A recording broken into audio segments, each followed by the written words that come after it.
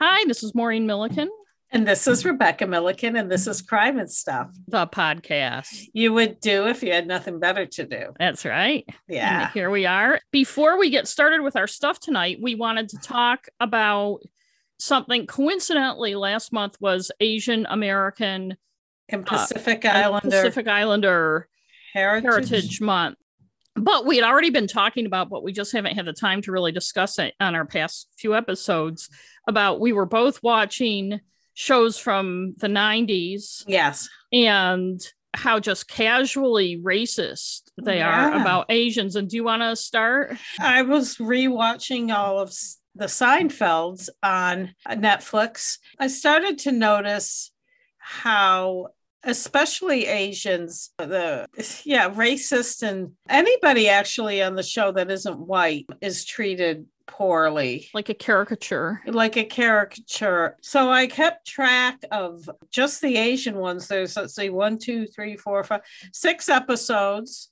The first one I noticed it in was in season 2, episode 11, which was the Chinese restaurant one, which is one of their ones that a lot of people are familiar with. And at the time, it was actually critically acclaimed. Right. And it was one of our favorites. And just so people know, they're waiting to get a seat in a Chinese restaurant. And that's the whole episode. Right. And it is a good episode, except for that the maitre d' of the restaurant, who was an Asian actor that you've seen in many things, he's kind of a caricature of an Asian maitre d' in a restaurant, I guess. He has a very thick accent. He seems oblivious to things. It just rubbed me the wrong way. And then after that, the next season, there's one called The Cafe, and the guy isn't Asian. He's Pakistani, this guy named Babu. Jerry convinces him to change his restaurant, which is just kind of a general, has hamburgers and stuff, to a Pakistani restaurant, which fails. And he's played kind of as a caricature. His accent's played up. I feel like people do like to laugh at, or American people, at Indian and Pakistani accents because they have that lilt in the way they talk. And again, it just bugged me. And then in season 4, The Virgin, it's about this woman that's a virgin, which is kind of dumb anyway, because just because you're a virgin doesn't mean you know absolutely nothing about sex. But that's not what I was upset about. Elaine accidentally makes Ping, who's a Chinese delivery guy, his bicycle, he crashes into a car and he's injured. And he's played as a caricature. Just a few episodes later, both Ping and Babu are in the same episode where Jerry supposedly felt bad about making Babu's business fail. And he was going to lose his visa. And so Jerry was helping him, supposedly, but he didn't file the papers in time. And Babu was being deported, and Jerry doesn't really give a shit, which, And then Ping is also in that one because George is dating this very attractive Chinese American woman who I don't know why she would date George, but that's beside the point. She's a lawyer, and she happens to be Ping's cousin, and she's suing Elaine. And that, again, it's not the storyline itself. It's not the storyline. It's the way they're depicted and the way people on the show talk about them. Yes. And there's one in season 6 where there's a woman that lives near Jerry, and somehow their phone lines get crossed, and her last name is Chang, and he thinks she's Asian, and he wants to date her. And then he finds out she's not Asian, she's white, and he's disappointed. Right. He's fetishizing Asian women. I was uncomfortable. And then the last one was the worst, I thought. Season 8, episode 7, called The Checks. Jerry is popular in Japan, or there's a little clip of him on some show in Japan. I can't remember exactly what it is, but he gets these checks for like 8 cents or something. I can't remember. But there are these Japanese tourists who recognize him, these 3 men, and Kramer befriends them and all this stuff. And they are depicted as goofy, gullible. It's just really stereotypical and in a bad way. Right. It's just that one was the worst. And that's the one where they end up sleeping in the Fardman chest, yes, right? Yes, they sleep in a big, giant dresser. And then the ones that aren't Asian, there are many of those. The Cigar Store Indian one, season 5, episode 10, where Jerry gives Elaine the Cigar Store Indian, and then he brings it over to her house. Elaine's friend Winona's there, who Jerry has the hots for, and she's offended. And the little Jerry episode, which is season 8, episode 11, where the Latin bodega owner is into cockfighting, and they have a rooster that cockfights. And also, cockfighting's horrible. Yes, it is. I don't think it was funny. And then, like, when Elaine dates the guy she thinks is black, I didn't think that one, but some people do. And the other one, season 9, episode 20, the Puerto Rican Day Parade. There's a lot of casual racism in that one. And then the guy that's a recurring character, who's that really scary, mean Puerto Rican gay guy. Yeah, he's in that, and his accent. It's just, it seems like anyone who's not a white or a Caucasian American, like Poppy too, the father of Jerry's, I don't know if he's Greek or Italian. I thought he was supposed to be Italian. And then Jackie Childs, the lawyer, who's based kind of on Johnny Cochran. Yeah, he's a caricature. And while you were watching that, like a few months ago, I watched the Larry Sanders Show, which was filmed in the early to mid 90s with Gary Shandling as the star. And the premise of that show, for people, I watched it on HBO.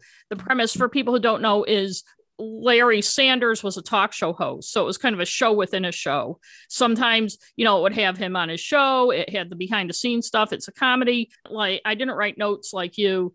I texted you at the time, but I wasn't going to go through all our thousands of texts to find it. I know. But there was one season in particular where there was just a string of episodes where there was just virulent Asian racism, starting with Larry was doing his monologue. And it was when Connie Chung, who had been she's an Asian American and had been the anchor of CBS News, had been fired because a lot of their stuff was kind of topical. And he made a joke that was, though, the punchline was of the worst of the Vietnamese and Korean War Asian prostitute line. And there was a line that, and it was supposed to be funny. And I was shocked by that. And at first I'm like, okay, there's going to be on the show, there's going to be repercussions. But no, it was just part of the quote unquote humor of the show. And then that season in particular, there was a string of just anti-Asian stuff. And then finally there was an episode where, it's a long story, but a group of Asian people complained to the show about Gary's Asian jokes. And I'm like, okay, somebody in real life must have complained. And now this is their kind of apology. But actually, they ended up making a big joke about it. Mm-hmm. And there was more, though not as much, anti-Asian humor. Again, this show, too, there's one black major character, Larry's personal assistant, Beverly, who's a black woman. Nobody else on the show is black. And none of Larry's guests on his show were ever black. And we're going through 5 seasons here. And there was one episode towards the end of the series when Beverly wanted her cousin, who was black, to be hired as the prop master. And they didn't want to hire him, even though he had experience. And she called them out on their racism and he got hired. But then the show went on, and there was one where Dave Chappelle was on and stuff. This was like maybe the last season. But that was about it. And there were also very few women. It did not pass the Bechdel test. Yeah. The writers of the Larry Sanders show, the big show, the show we're watching, were all white men. You see who the writers are. Every once in a while there'd be a female one. The writers on the show within the show were white men. One was played by Jeremy Piven, who got fired by Larry. And the other one was this guy, Phil, who's really annoying. But you could see how it's like, if nothing else, this shows how this sexism, systemic sexism and racism works. It's a bunch of white guys, both in this show within a show and writing the actual show, who have no clue, because they're at the top of the pile, how offensive they're being to everyone else. Yeah. And how no one else is getting a chance to be in the club, and people are being treated disrespectfully, and they're totally unaware of it.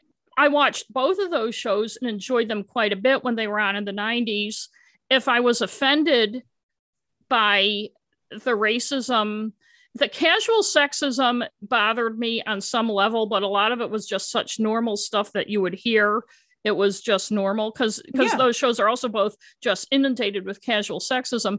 But I don't remember the racism, the anti-Asian racism. I was shocked by that Connie Chung joke. I mean, that was the kind of thing that would get a show canceled nowadays if it ever made it on the air. Yeah, I guess it shows in one way how far we've come, but also it shows what people of ethnic groups and stuff are talking about when they talk about all the microaggressions and how they've been treated over the years.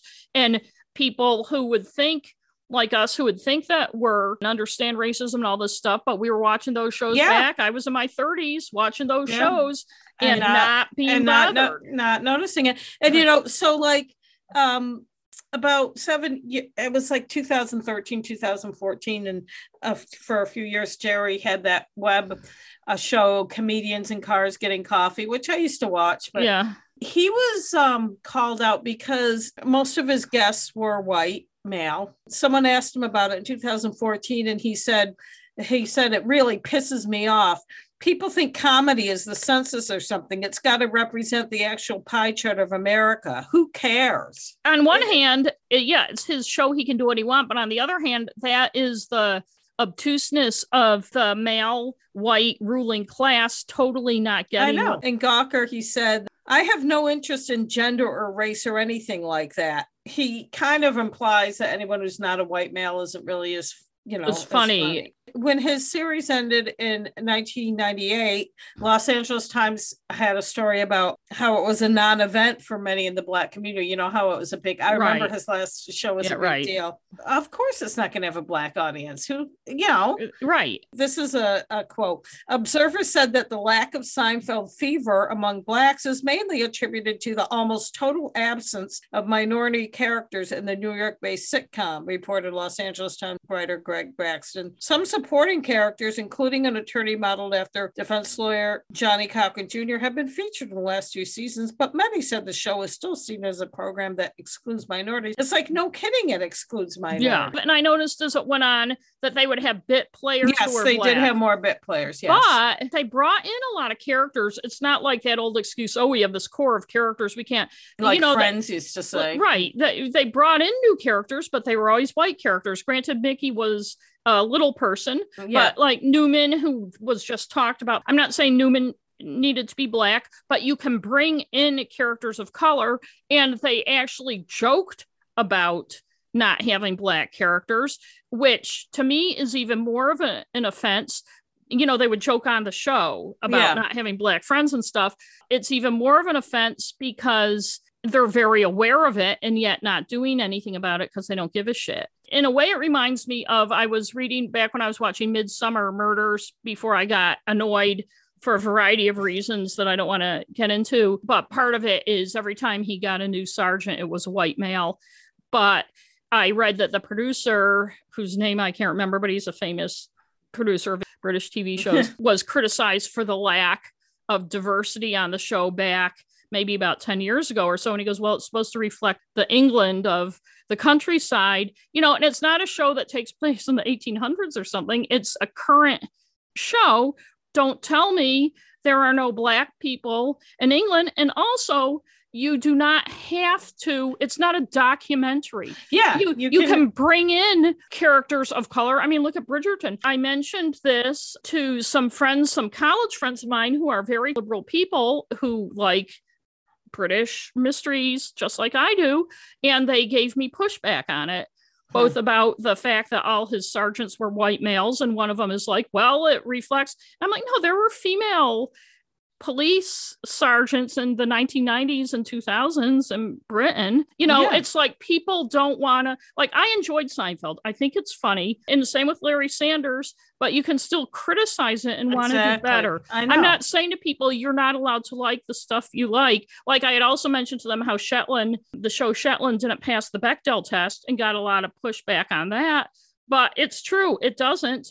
And they're like saying, well, he's a policeman talking to... It doesn't matter. It's a test. It either passes it or it doesn't. Right. You can have women talking about something that isn't men, just the way you can have men talking about something that isn't women. My thought is, if people want to push back instead of understand it, that doesn't give us a lot of hope. Things have obviously changed if we're so taken aback by these shows that we really enjoyed. But I think people have to stop, especially white people, have to stop pushing back. I know. That's what bothers me. And start trying to understand and trying to help change things. I think it's good that we notice it now. Yes. We didn't back then. But that's what bugs me the most about sexism, racism. If somebody says something to me about being a white middle-aged woman, not understanding something, I try to look at myself and say, why are they saying that to me? Instead of denying it. Yeah. Right. The initial feeling is to say, that's not true. Right. And try to defend yourself. But instead you need to, I tell people I'm trying to understand. I'm trying to move forward. When people make generalizations about white women. How we all voted for Trump. Yeah. I know that doesn't apply to me. And I know that a lot of white women did. And so I can't argue. There's no point in me arguing me with that. Saying that I didn't doesn't. It's like not all men. Right. Not all men. Right. How we react to that. But I'm glad we discussed this. I hope it was interesting to our listeners and that maybe it'll give them something to think about. And maybe they've already thought about it. Right. And are saying, wow, it took you gals long enough to get on the wagon. But before we get to your very interesting story, I have two updates. Should I do those now? Yeah, do your updates. Okay. Get them over with. My first one is an update to episode 122.2. If you remember when Becky was not here, we dropped that one. Oh, yeah. In the still unsolved homicides of Concord, New Hampshire residents Stephen and Desjwende Reid, there's been a couple slight developments. The New Hampshire Attorney General John Formella and Concord Police Chief Bradley Osgood, who I always picture as looking like Chief Wiggin on Simpsons, announced on May 17th, and sorry, I'm just bringing it up now, they're looking for a guy who fits a composite sketch that they released. Annoyingly, I first read about this in the Boston Globe, which had a story but no sketch. And I think anytime media reports on a composite sketch, they should display it.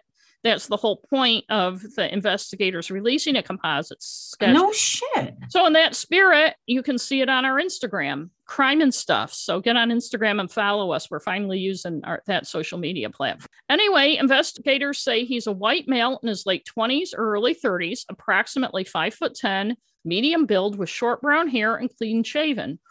He was seen in the vicinity of the shooting incident on Monday, April 18th, wearing a dark blue jacket, possibly with a hood, khaki colored pants, and carrying a black backpack. And they just want to talk to him.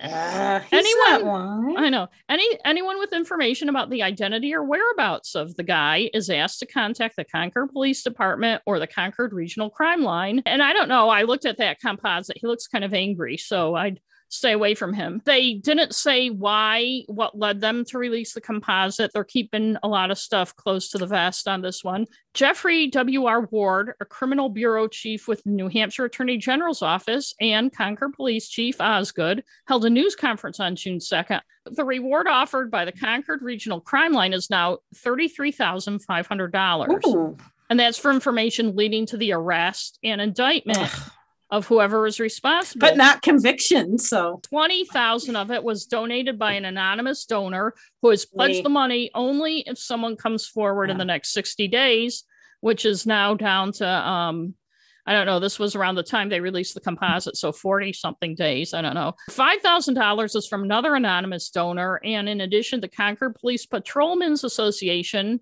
and Supervisors Association, as well as the Retired New Hampshire State Police Troopers Association, have all contributed money. Nice. I say they should be out there finding the guy. But investigators said they got more than 170 tips in the first month after the shootings and dozens more since they released the composite. Certainly, Ward said, there have been tips that have been helpful. That's obviously a significant number. It's not unusual for tips to not lead anywhere.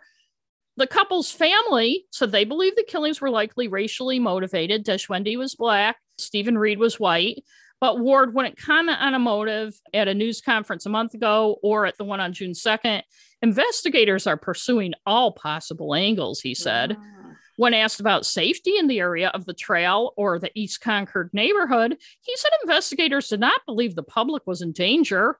if you're white. No, I know. Didn't say that part. But continue to encourage vigilance. Quote, lock your doors and report anything unusual to the police. He wouldn't speculate on whether the crime was random or the Reids were targeted, the make of the gun used in the killings, where along the trail the bodies were found, why the sketch was only a profile and not full front, and whether the person of interest was in the area or was armed and dangerous, and whether the person of interest or a suspect was released from the state hospital or state prison. Ooh. And that's I got from a news report, and I'm interested in the assumptions that I know those things make. But, quote, we feel like we are making progress, generally speaking, Ward said.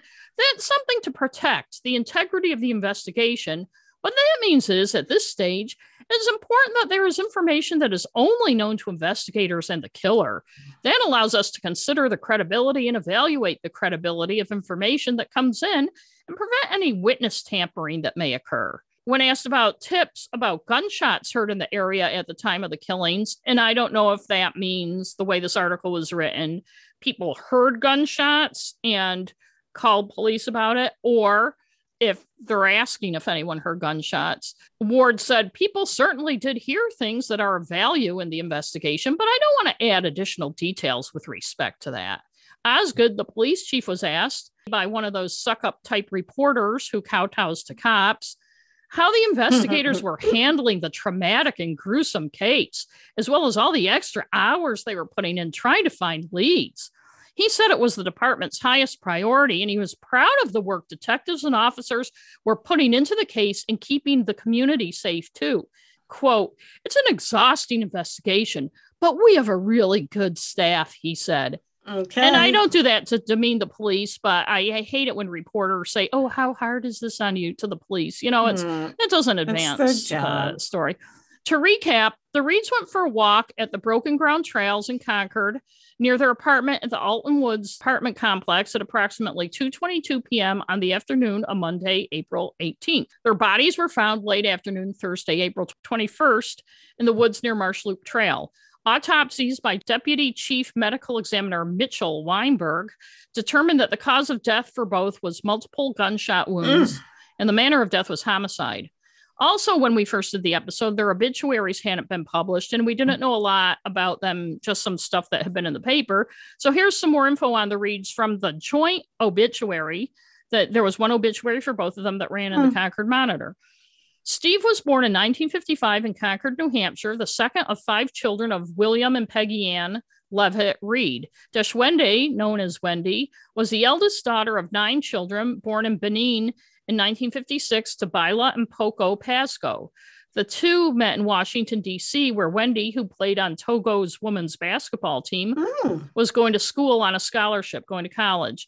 Although Wendy was raised in Togo, both her parents and the extended family were from Burkina Faso.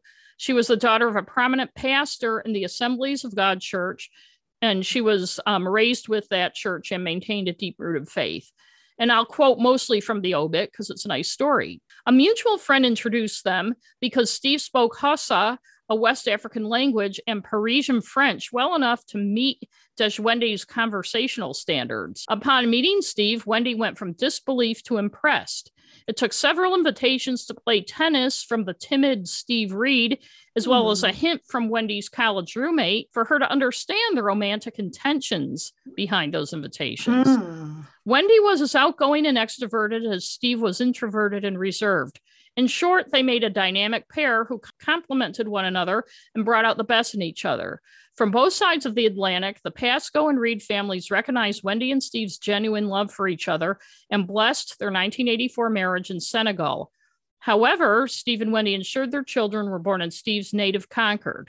They had 2 children, Lindsay and Brian.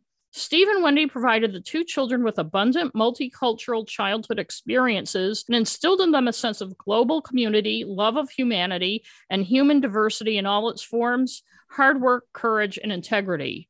Steve worked as Associate Director of the Peace Corps in Senegal and led numerous projects addressing reforestation, water supply, community development, and intercultural language training. He eventually left the Peace Corps to attend Syracuse University to pursue a master's degree in public administration, and in 1989, he was recruited by the U.S. Agency for International Development, known as USAID, to work with a local non-governmental organization headquartered in Burkina Faso, dedicated to addressing the interrelated issues of climate change and food security in West Africa.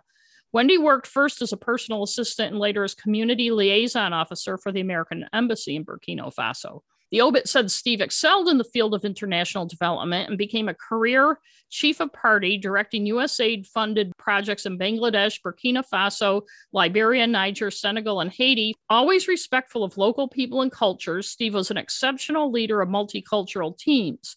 Soft-spoken and down-to-earth, he easily gained the respect, love, admiration, and trust of those he served as a living embodiment of humility, hard work, and compassion.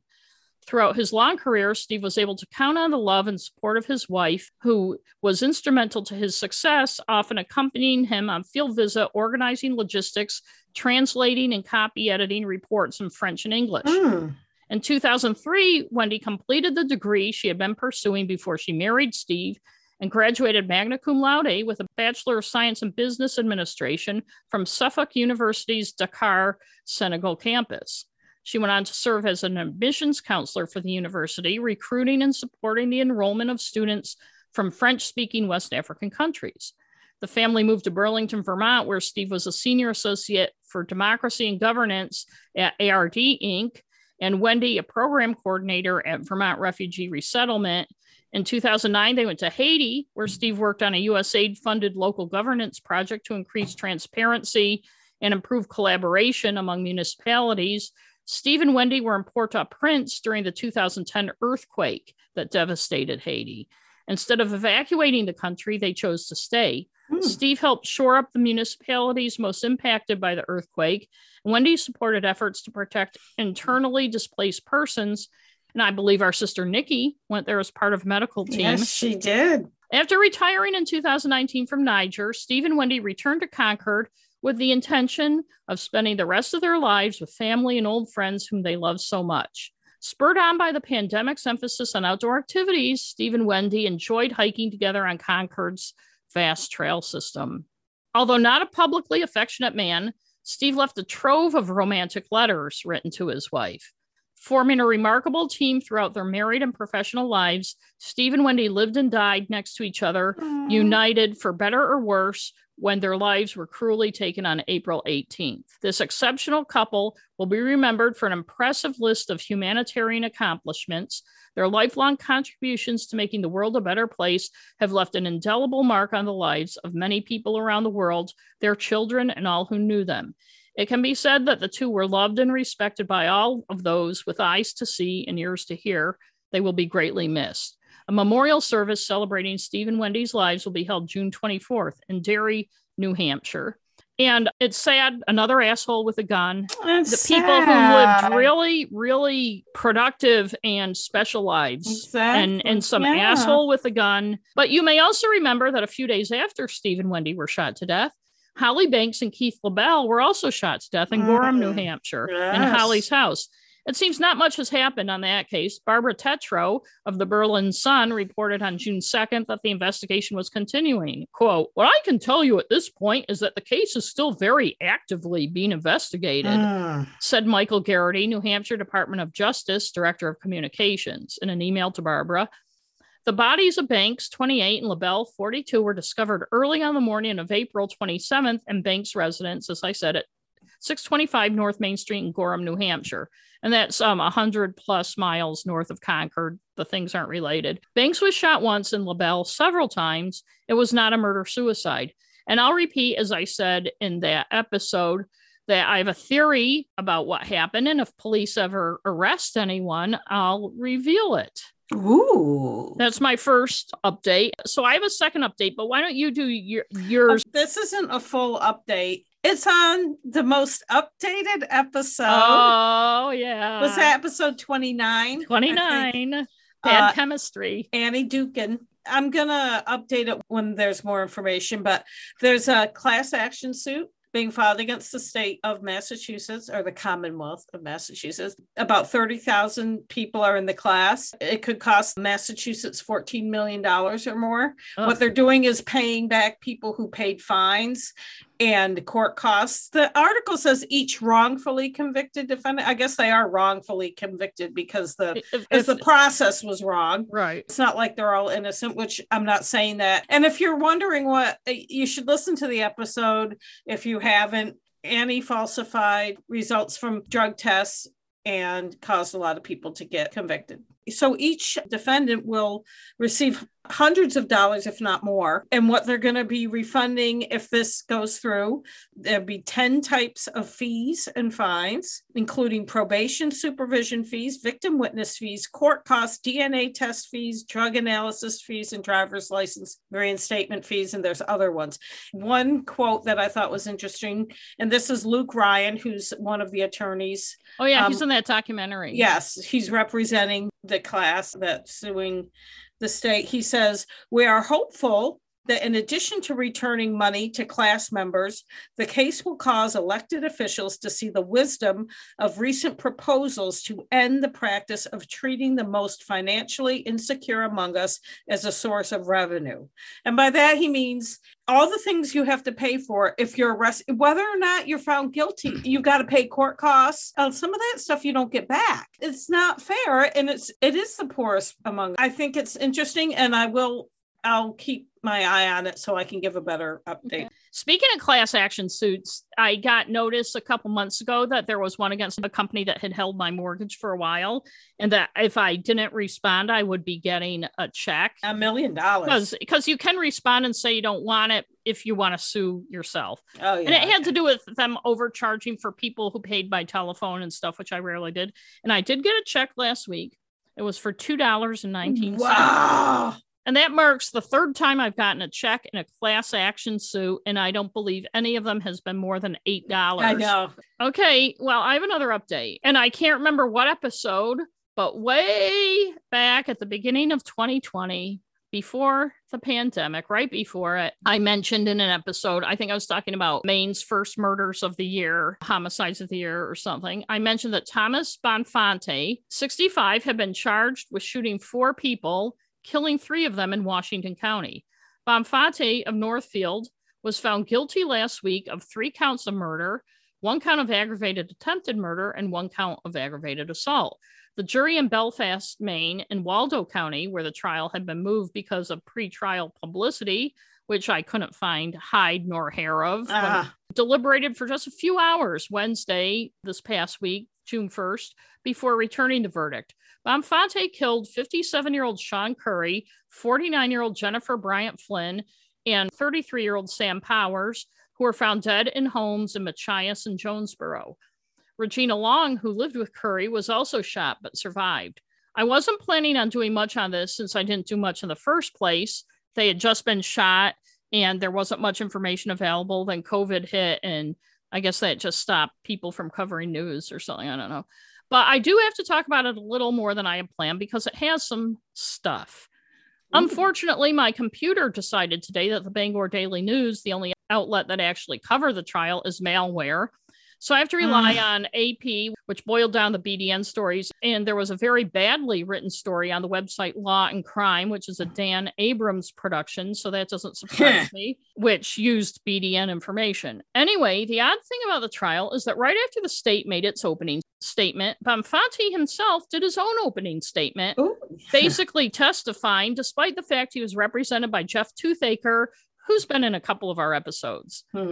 Quote, "Basically, all the evidence will show we had a couple of accidents, self-defense, and I think all the evidence will show that," Bonfante told the court. He said witnesses would testify that after the shootings, he laid $789 on the bar at the Machias American Legion post and said, "This is my cremation money. I just shot 7 people. I snapped.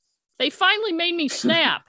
Later, Toothaker, his attorney, told a reporter, "I've done a lot of trials, and I've never had a client do his own opening, so that was unique. I'm curious as to how it impacted the jury."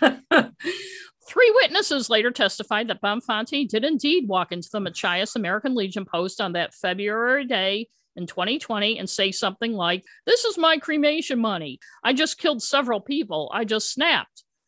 Later, Bonfanti testified that he accidentally shot Powers and Bryant Flynn after going to their home to talk about money missing from the American Legion post.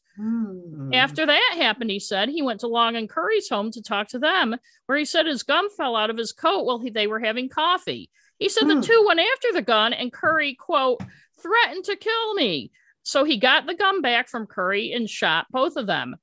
He also said all of his victims were, quote, drug addicts who had serious records. Well, he didn't have such a criminal history. He also said he was upset because of a rumor money had been stolen from the Legion, which is what he went to talk to them about.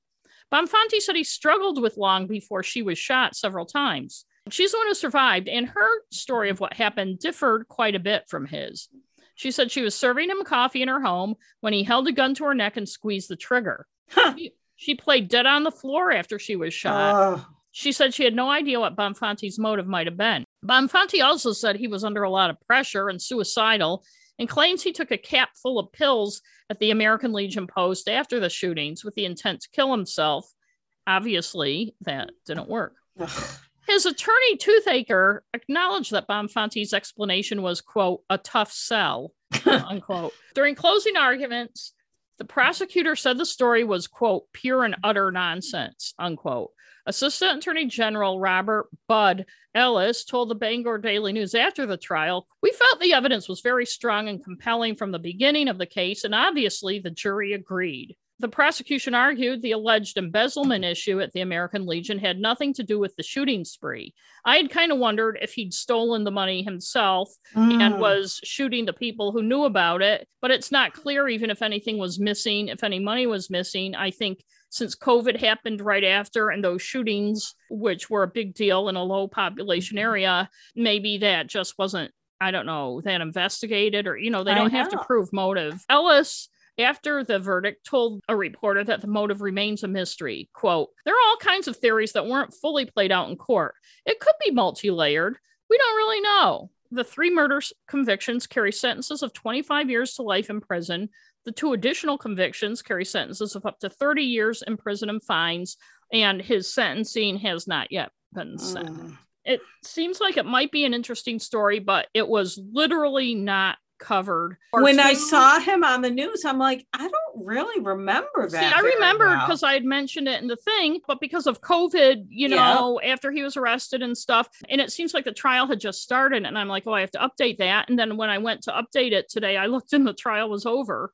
I think there's a lot more to it. Oh, yeah. That maybe we'll never know because nobody ever reported on it or wrote about it. And I'd like to know more about him giving his own opening statement and what I think he insisted. I guess you're allowed to do it. Yeah, and your lawyer can try to talk you out of it, but maybe the lawyer was like, the guy obviously shot the people. What the fuck. And I know I sound like a broken record, but it's something on everybody's mind these days in the good old USA. Another asshole with a gun and 3 people are dead.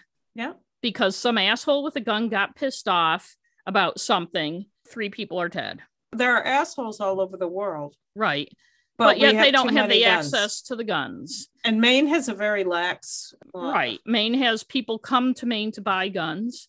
And we don't have the mass shootings other places do, but we do have. But the majority of homicides in Maine every year, right before Uvalde, some asshole who was having a fight with his asshole brother, and his brother was holding his 2-year-old. Yep. Shot his brother because he was pissed at him and ended up shooting the 2-year-old instead of his brother and killing her. If the guy didn't have a gun, they would have gone out in the front yard and kicked the shit out of each other and the kid would be alive. Exactly. On another note, you have an uplifting story. All right. Are you ready? I am ready. My sources were almost exclusively the Elmira New York Star Gazette and the Elmira Advertiser. And I'll cite other sources if I have them as I go. And I use newspapers.com and newspaperarchive.com. And our dad worked at those papers. Yes, he did. It was Saturday night, July 11th, 1959. 39-year-old Lillian Shusko of Elmira, New York, was out on her front porch enjoying the summer evening. Her neighbors and landlords from the other side of the duplex, Mrs. Tyson and John Lilly, were in their driveway talking to a neighbor. Bennett Tyson, the husband of Mrs., who has no first name, according to the newspaper, was in his living room. It's not well explained, but it seems like the Tysons and John Lilly were co-owners of the building and lived together in the other side of the duplex from the Shusko family. Lillian's husband, Michael, who was 41, had left the house an hour or so before for his 10 p.m. to 6 a.m. shift as a pan operator at the Dairymen's League plant in Horseheads, New York. Michael had worked at the milk processing plant for about 7 years. Most of the 10 Shusko children were in bed sleeping. The family lived on Washington Street on the south side of Elmira, which was, according to people who lived there at the time, otherwise known as my mom and dad, where the poor white people lived. Lillian's oldest daughter, Jane, 15, came out to join her mom on the front porch. As the two sat there, there was a loud boom noise, and the first floor of the home seemed to burst into flames. The sounds of children screaming and people yelling fire filled the air. Miller Decker lived on the street from the Shusko home. He was working on his motorcycle across the street from the house when he heard screaming and saw the duplex on fire. He couldn't get through the front door because of the thick smoke billowing out. He went around to the back of the house and climbed on the porch roof. Catherine, age 13, was at the window holding her baby sister Annette, 11 months old, in her arms. Miller pulled them out the window and helped them down off the roof. Other neighbors and people passing by tried to help, but were forced back by smoke and flames every time they tried to get into the house. Witnesses saw flames shooting out a first floor window on the north side of the house. The next door neighbor, Donald Mills, collapsed at the scene and was taken to the hospital, where he was treated for, as the Star-Gazette reported, shock of the excitement. Miller Decker also had to go to the hospital to be treated for the effects of smoke inhalation. Lillian told reporters that the fire was so sudden she wasn't able to get into the house. 7 children died of smoke inhalation, or as they called it back then, asphyxiation. They were Christine, age 2, Sarah, age 4, Patricia, age 6, Donald, age 8, Laura, age 9, Dolores, aged 11, and Michaelina, age 12. The children's bodies weren't severely burned. They all died because of the smoke. There were 4 children in the front bedroom, 2 in a double bed, and 2 lying on the floor, 1 between the beds and 1 in another part of the room. 1 child was in the bathroom, and 2 were in the hall. The coroner, Dr. M.E. Pittman, later reported that the 4 in the bedroom probably succumbed pretty quickly to the smoke. Dr. Pittman believed the 3 other children, the 1 in the bathroom and the 2 in the hall, were trying to escape. The neighbors on the other side of the duplex, the Tysons, had 4 children, but they were all away visiting relatives that night. Bennett Tyson ran out his front door and tried to get into the Shusko side, but like the others, he wasn't able to get past the fire. Some of the neighbors told reporters they wanted to enter the home, but, quote, some man stood in the front door and refused to let them pass. They went to the back door, but there was too much smoke. Bennett Tyson told the paper he was the one blocking the way. He said it was impossible to get into the house, and he didn't want anyone trying. Michael Shusko arrived on the scene where he was told of his children's deaths. He sobbed and cried, "Oh, my children, all those innocent children. They never did anything to anyone." Women crowded around Lillian, trying to comfort her. She cried, "I want my babies. I want my children. Give me my children. Please give me my children." A neighbor said, "Oh God, how could anything like this happen? They're dead. That's all there is to it. Dead. 7 kids gone. Who can believe it?" Another neighbor, the paper said her voice rose to a shrill scream, cried, "Oh, those poor tykes. Oh, how could this have happened to anybody? I never heard of anything like this. What's the world coming to?" Here's a quote from the Sunday Star-Gazette. Men, too, were crying openly as they tried to comfort the women. Grimy, stained firemen paused for breath and went back to the horrible job of preparing the bodies for shipment. No one could believe it, but the 7 little bodies came from the charred house covered in gray-white blankets, a tragedy of tragedies. The fire department, the police, and the district attorney's office were investigating the cause of the fire. They wouldn't confirm that they thought it was arson, though it was clear they suspected it. The day before the fire department visited the Shusko home twice because of fires that Deputy Fire Chief Custy Bubaks said were set deliberately. The first time firefighters were called was at 12:50 p.m. There were 2 fires in a second-floor bedroom. The Star-Gazette said 2 fires were raging, so I'm assuming they were significant if they were raging. Or it's just bad writing. I know. One damaged a dresser and a window shade, and the other damaged a window shade.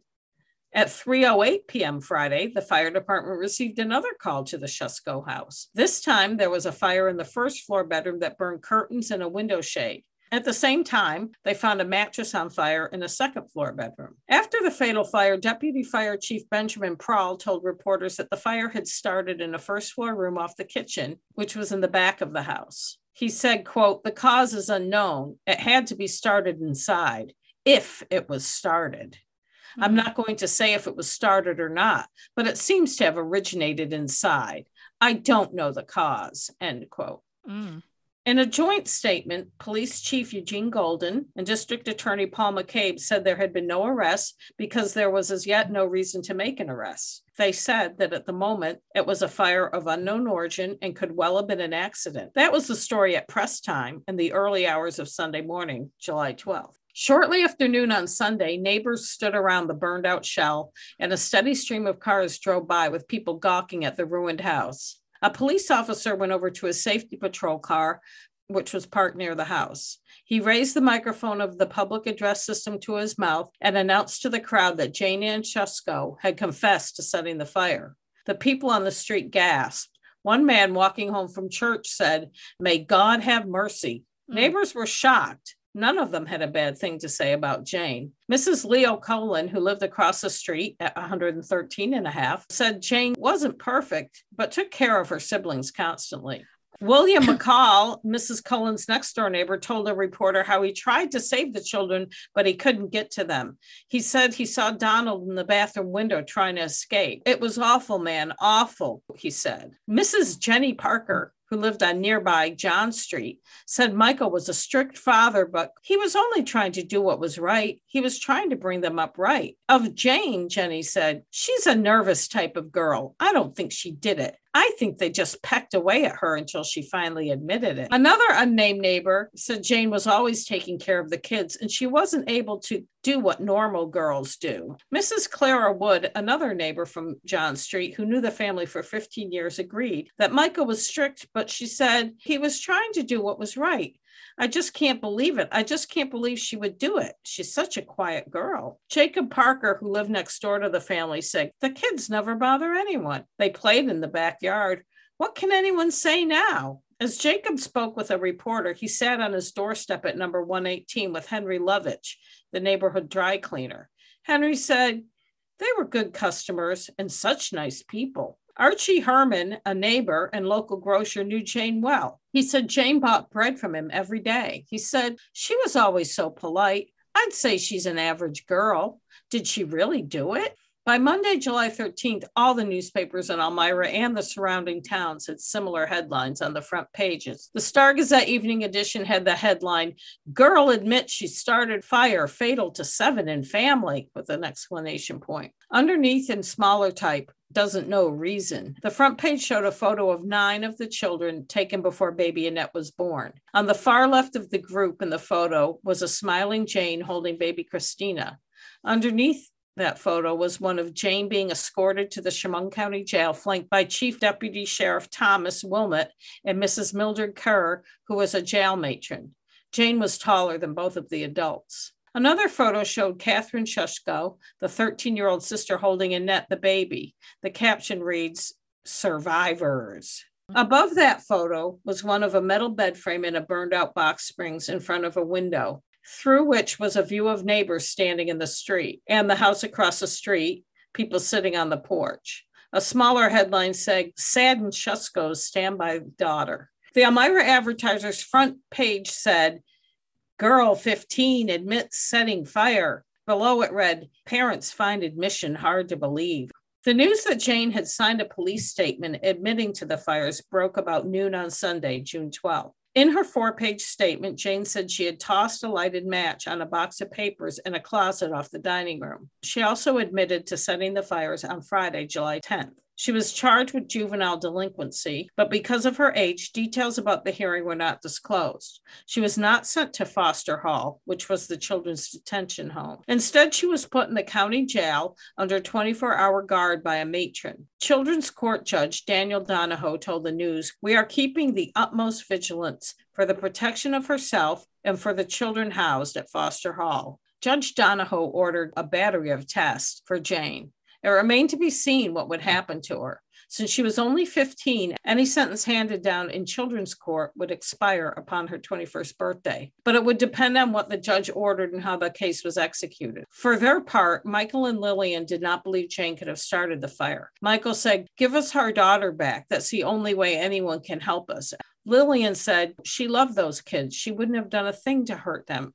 Michael said, "She didn't do it. She didn't do it." Lillian said, "We don't believe for a minute that she did it. She loved them, and she knew how I loved them. But if we're wrong, if she did it, she must have been mixed up, out of her mind." Michael and Lillian and their 2 surviving daughters were staying at Lillian's sister's house. As she sat with her husband and daughters in her sister's kitchen, Lillian told a reporter, "I was sitting on the porch with Jane. Shortly before 11 o'clock, she went upstairs to check on the children, and she said they were all asleep and all right. She wanted to check because they were scared to go to bed after the 2 fires Friday. She always took good care of them. I never had to worry about them when they were with her." After the first fire, Jane was very upset. She said, "Mommy, do you know Daddy and the baby could have been burned?" The Shusko family had its share of issues. Although they weren't famous or well-known, you can learn a lot by reading what you can find in the newspapers and sometimes reading between the lines. Michael seriously injured his leg when he was 7, growing up in Lopez, Pennsylvania. He needed so much care that he spent 2 years in Robert Packer Hospital in Sayre, Pennsylvania. Lopez is an unincorporated township east of Scranton. As of 2010, the population was 501 people. It's pretty small in the 1930s, too, when Michael was growing up. It could have been about the same size. It's hard to find out. Elmira, where Lillian grew up, is about 60 miles northwest of Lopez, just over the border of New York and Pennsylvania. Lillian Lovell and Michael Shusko became engaged in October 1943. She worked for Elmira Knitting Mills, and he worked for the Remington Rand plant in Elmira. Remington Rand made typewriters, guns, and electric razors. The plant in Elmira seemed to just make the typewriters. In November 1943, they were married. It was a short engagement.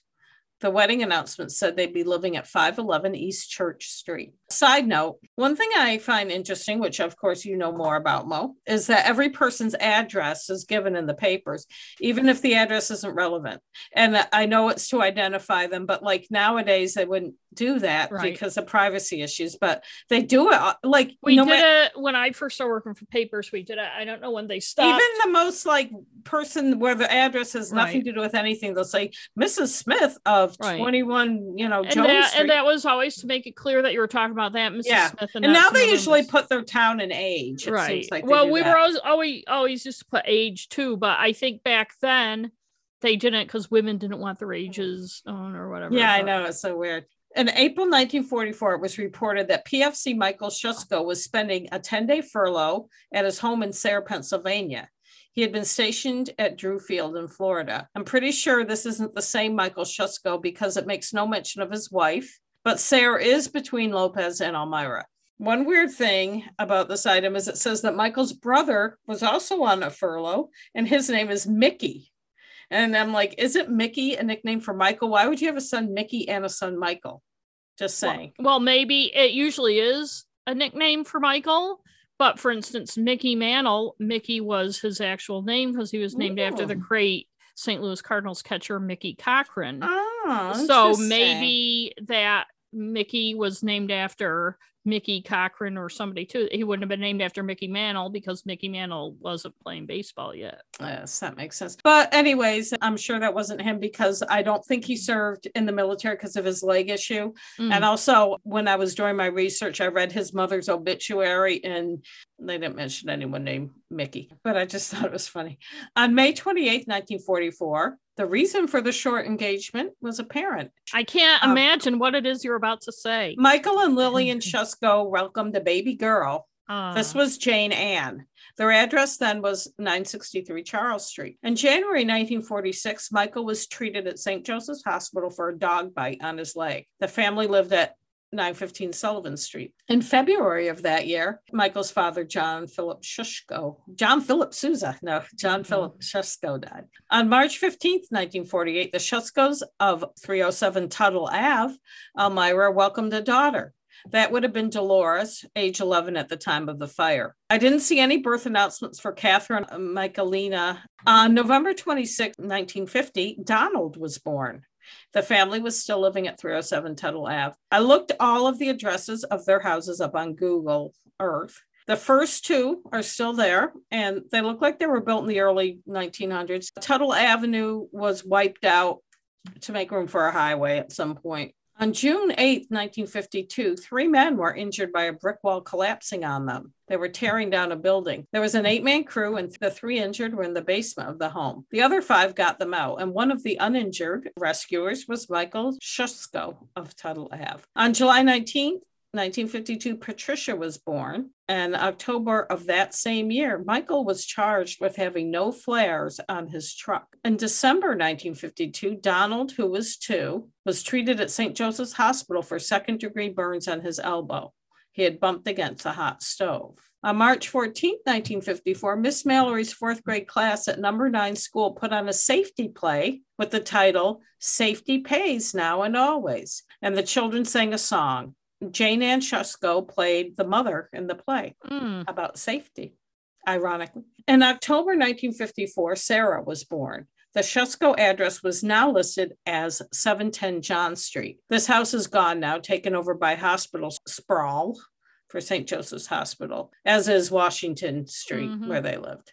On April 9th, 1955, this notice appeared in the Star Gazette. Notice of sale. Household goods and property belonging to the following people. There are a bunch of names listed, and among them is Michael Shusko. Then it says, will be sold for storage charges at public auction May 14th, 1955, 10 a.m. at Diamond and Bacorn, 214 Washington Street, Elmira, New York. December 18, 1955, the Star Gazette ran a photo showing 6th grade girls, among them Jane Shusko, preparing food for a class party. The caption said, busy hands. Seems like these were common in schools throughout Chemung County last week as the 3 R's were put aside for the moment and the gaiety of Christmas reigned.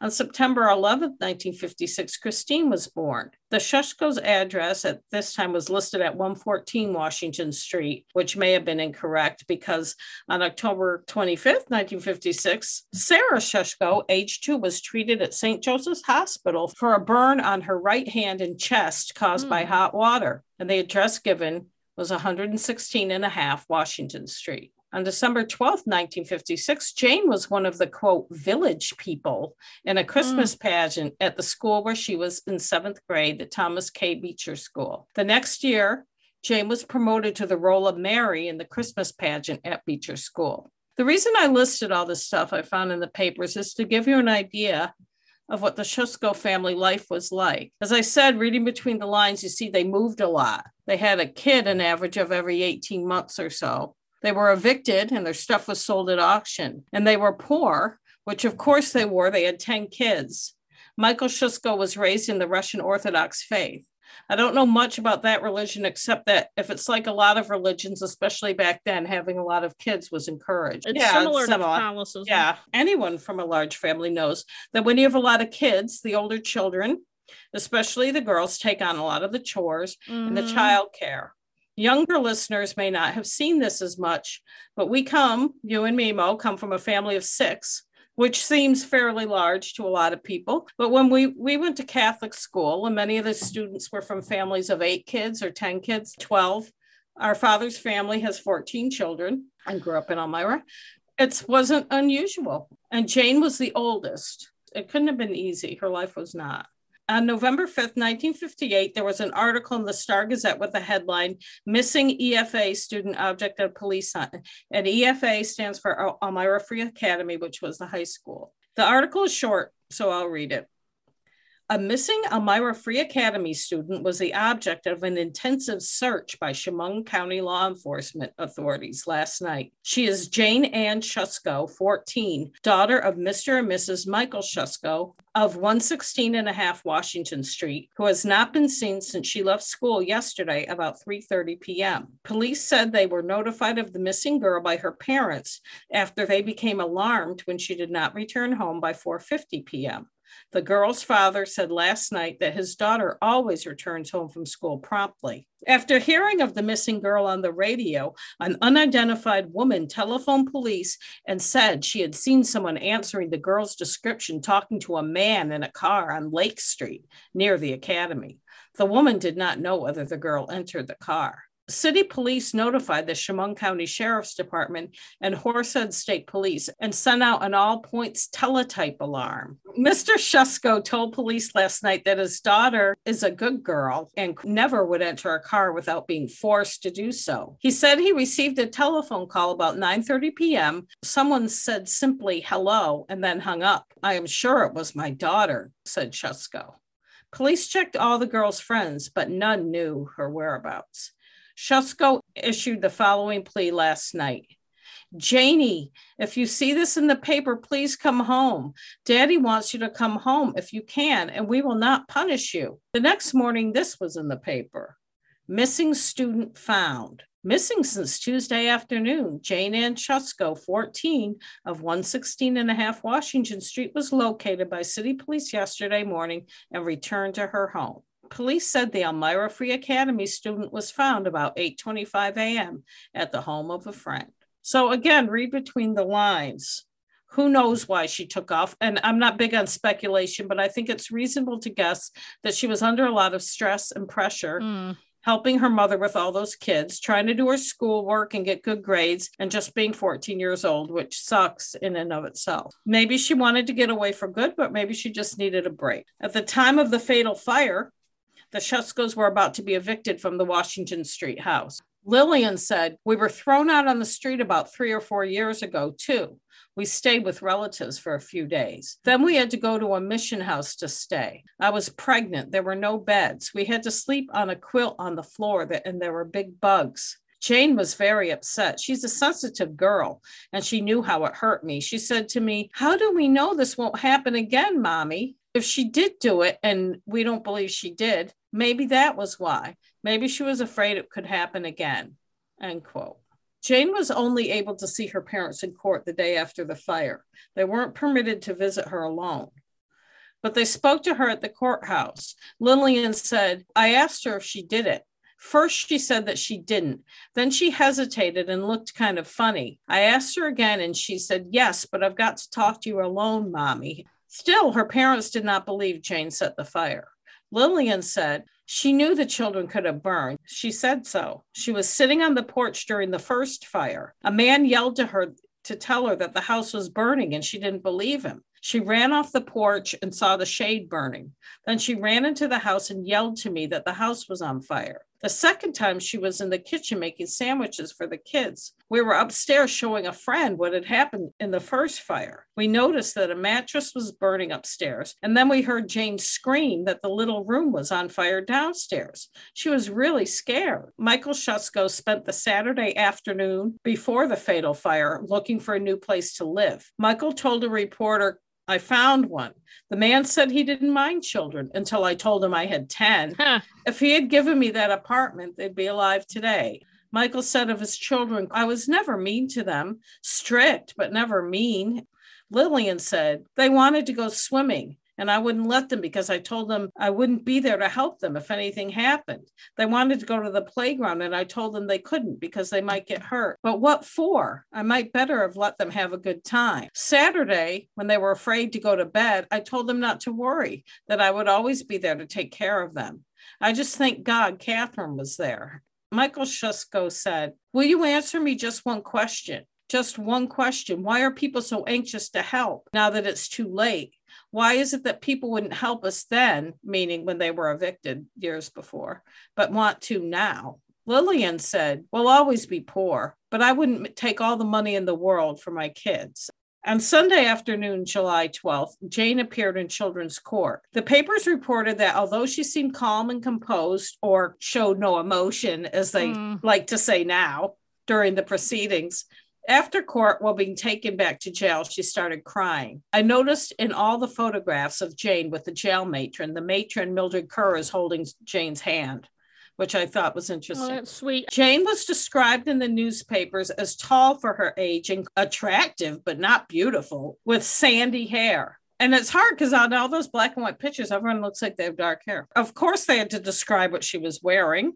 Quote, the girl, slightly tall for her age, wore bobby socks, a straight skirt, blouse, and slipper shoes at the arraignment. Her sandy hair was closely curled. That same quote was in a lot of accounts. Mrs. Mabel Leahy, a guidance counselor at Elmira Free Academy, where Jane had just finished her freshman year, said Jane was a shy and retiring girl and very nice. Mabel also said Jane was tidy in her dress and very prompt. Jane had not taken her final exams because she was absent for most of the final month of classes.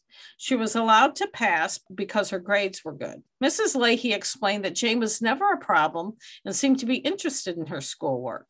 Her frequent absences were because of illness, but also because she had to help with the children at home. A neighbor who did not want to be identified told the newspapers that Jane had a lot of responsibility for taking care of the children. Neighbors thought of Jane as hardworking and friendly, although quiet. They all knew Jane was her mother's helper around the house. In Jane's confession, Jane said that she started the fire in a closet off the dining room by lighting fire to some papers in a box. Then she closed the closet door and went out to join her mother on the porch. Although Jane and Lillian, as well as other witnesses, all heard an explosive noise, Deputy Fire Chief Prowl said there is no indication there was an explosion. The first alarm was at 11:10 p.m. and another one came in at 11:17 p.m. Investigators were certain that the fire started in a closet on the first floor at the southeast corner of the dining room. The fire went up through the ceiling into the bathroom above it. The waste pipe from the bathroom came down through the closet. The fire was so hot that it melted all the lead soldering off the bathroom pipes. The closet door burned away, and the flames came into the living room and quickly spread back to the kitchen and forward into the living room. The fire shot up the stairway, cutting off the escape route for the children upstairs. Benjamin Prowl tried to enter the home when he and the other firefighters arrived, but he said it was too tough, end quote. The first floor on the Shusko side was fully engulfed by then. Flames were shooting out the windows. The firefighters put a ladder up to the front porch roof of the house, but they could not get in. This was after Catherine and Annette had been rescued by the neighbor. The aluminum ladder was put against the roof, and it was about 10 feet from the front window, but there was so much heat that the ladder was too hot to climb. Once they were able to hose the porch roof off, they broke the front windows to get in. When the window broke, the room burst into flames, which shot out the windows, forcing them back. Ben Prowl later said nobody living could have gotten into the room to get those children out. Deputy Fire Chief Prowl said that the boom people heard may have been a large piece of furniture falling or food containers exploding in the heat. He said there was nothing to indicate an accelerant such as gas or kerosene was used to start the fire. My question is, and they don't mention it in any of the papers, is did they have a gas stove? I know, that's what I was thinking. And I also think it's interesting that if she closed the door to the closet, the fire would spread like that because it would lack oxygen. It's just like if you start a fire in the house and all the windows are closed. I know. Yeah, we'll talk. Yeah. I've got some theories later. No room was spared in the house. Wow. The family lost everything in the fire. In 20 minutes, the home was destroyed. There were 4 bedrooms upstairs and a bathroom. The girls all slept in the front bedroom. Donald, the 8-year-old boy, slept in the rear bedroom. The parents slept in another one, and apparently another one wasn't used. I don't know why. So you had 7 girls? 8. 8 girls in one bedroom? And no, 9 girls. 9 girls. Jesus. I mean, they're babies and stuff. I mean, there was a time when you, me, and Liz, when we lived in Michigan, all shared a room, and 3 girls in one room was a lot. Like the Bradys. Yeah. Yeah. There was no fire damage on the Tyson Lilly side of the duplex, but there was significant smoke damage, which I also think is weird, but maybe there was a firewall in between them. Ben Prowl told the newspapers, we were a pretty sorry crew when we came back, talking about the fact that 7 children died. Millard Decker, the man who rescued Catherine and baby Annette, was caught on camera covering his face and crying as he was told that 7 other children died. Millard himself was the father of 5 children. The Star Gazette printed a picture of him sitting on the couch with his 4 daughters, ages 18 months to 6 years old, and his son Millard Jr., who was 3. It seems like he was on the same schedule as his Shuskos. Yeah, well, they all were. Yeah. The Red Cross asked for clothing and household goods for the remaining Shuskos, but not money. They were apparently not authorized to. And they also mentioned that I didn't put the name of the store, but Michael didn't need clothes because some clothing store was giving him all free men's clothes. Izzard's? It wasn't Izzard's. It was some men's clothing store. On the editorial page that Monday, the Star Gazette wrote, and this is my dramatic reading again. It is more than 32 years since a fire in this community has claimed so fearful a toll. April 12th, 1927, to be exact. That was when Mr. and Mrs. Amos Henkel and their 4 small children lost their lives in the destruction of a farm tenant house near Wells Bridge. But the Henkel fire was an accident. Saturday night's fire on Washington Street, in which 7 children of Mr. and Mrs. Michael Shusko of 116 and a half Washington Street lost their lives, has been reported by police and the district attorney as having been set by Jane Ann Shusko, 15, a high school freshman and the eldest child in the family. The disclosure added shock in a city already deeply shocked by the deaths of the girl's brother and 6 sisters, the eldest 12, the youngest 2. To the parents of the victims and to the 3 children who escaped death, a community extends its sympathy. Efforts were quickly organized to provide clothing and other necessities for them because their possessions were destroyed. The community will be generous in its response. Let it be equally generous in withholding its judgment of Jane Ann Shusko. That's the job for the law, and the law is already doing its work. When Jane left court that Sunday afternoon, her parents grabbed her hands and cried with her, but then she was led away and they couldn't talk to her. The New York Daily News made a big deal about the fire with the headline, "Girl 15 fires own home, 7 children die." They got some facts wrong, calling Miller Decker Charles Decker, that name was in some of the first accounts, saying that another child named Joan was not home at the time of the fire. Not only do they have some of things correct, but they paint Jane as unfeeling. Here's a quote from one of their stories. Jane was at a neighbor's house when newsmen reached the scene, seeking identification of the victims. No one appeared to have the information until Jane said, "I can give them to you." She appeared only slightly shaken as she offered the names and ages of her dead brother and sisters. They were Donald 8, Michaeline 12, Doris 11, Laura 9, Patsy 7, Sarah 4, and Christine 2. Of course, everyone wanted to know why Jane would do such a thing, which is what they always want to know when someone does something. How could she burn down her own house and kill her siblings? Police Captain J. William Maloney told reporters from her statement the girl didn't appear to have been mad at anyone of the family, nor was she holding a grudge.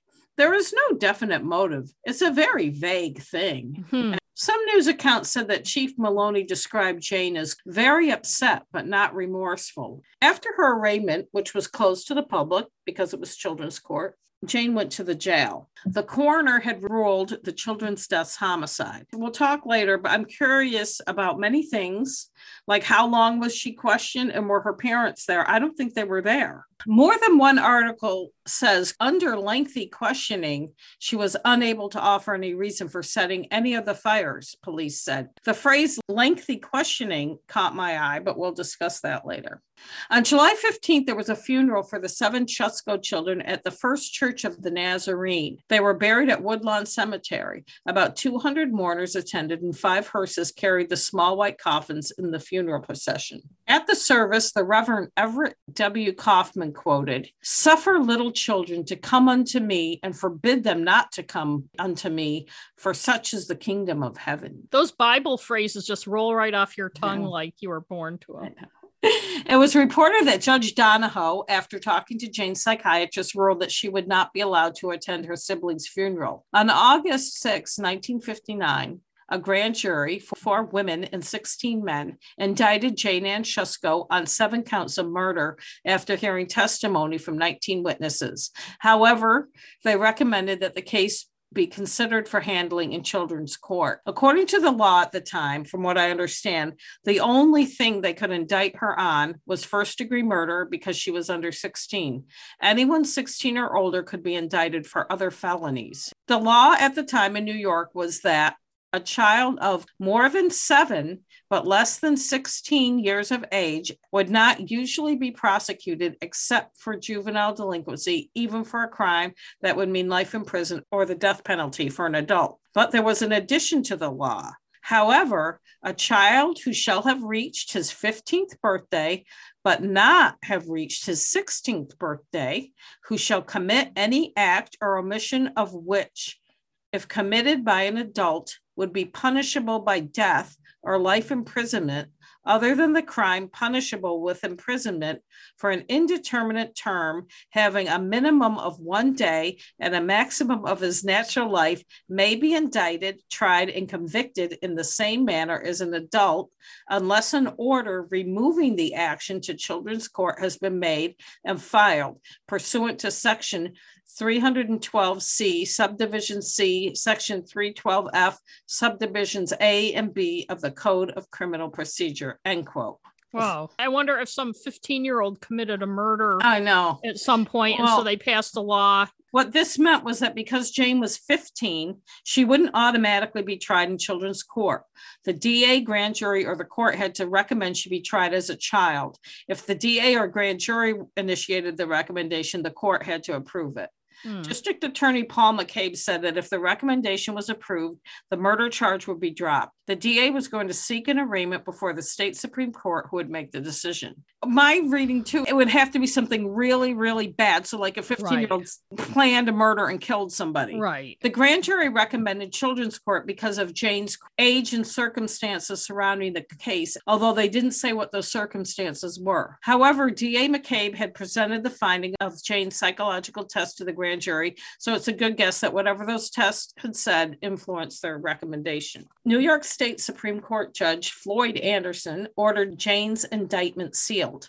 If the judge decided she would go to children's court, her case would be private and sealed. No one would know anything. If the judge refused to transfer Jane to children's court, all proceedings from the beginning of the case would retroactively become public. Nowadays, the wording would be if Jane was tried as an adult, it would be public.